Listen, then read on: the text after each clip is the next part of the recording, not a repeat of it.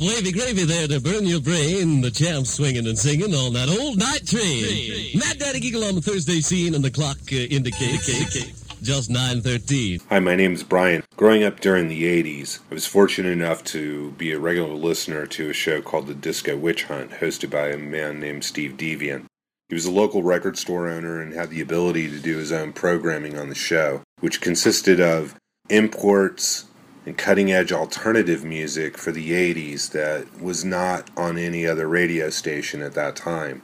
Steve had the ability to bring in and sculpt each week a unique journey for us, for myself and my friends. Freeform radio.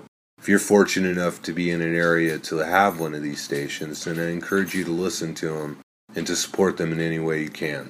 Copa City throws a wild out-of-this-world show tomorrow night, starring the exciting Gemini and the Planets, the largest soul group in the South. Also, dig planet gyrating go-go girls dancing on a bed of nails. You can't miss it. It's tomorrow night at Copa City, fully air-conditioned and open from 8 to 1. In Miami Beach on Dade Boulevard near Alton Road, just over the Venetian Causeway. Copa City is out of this world.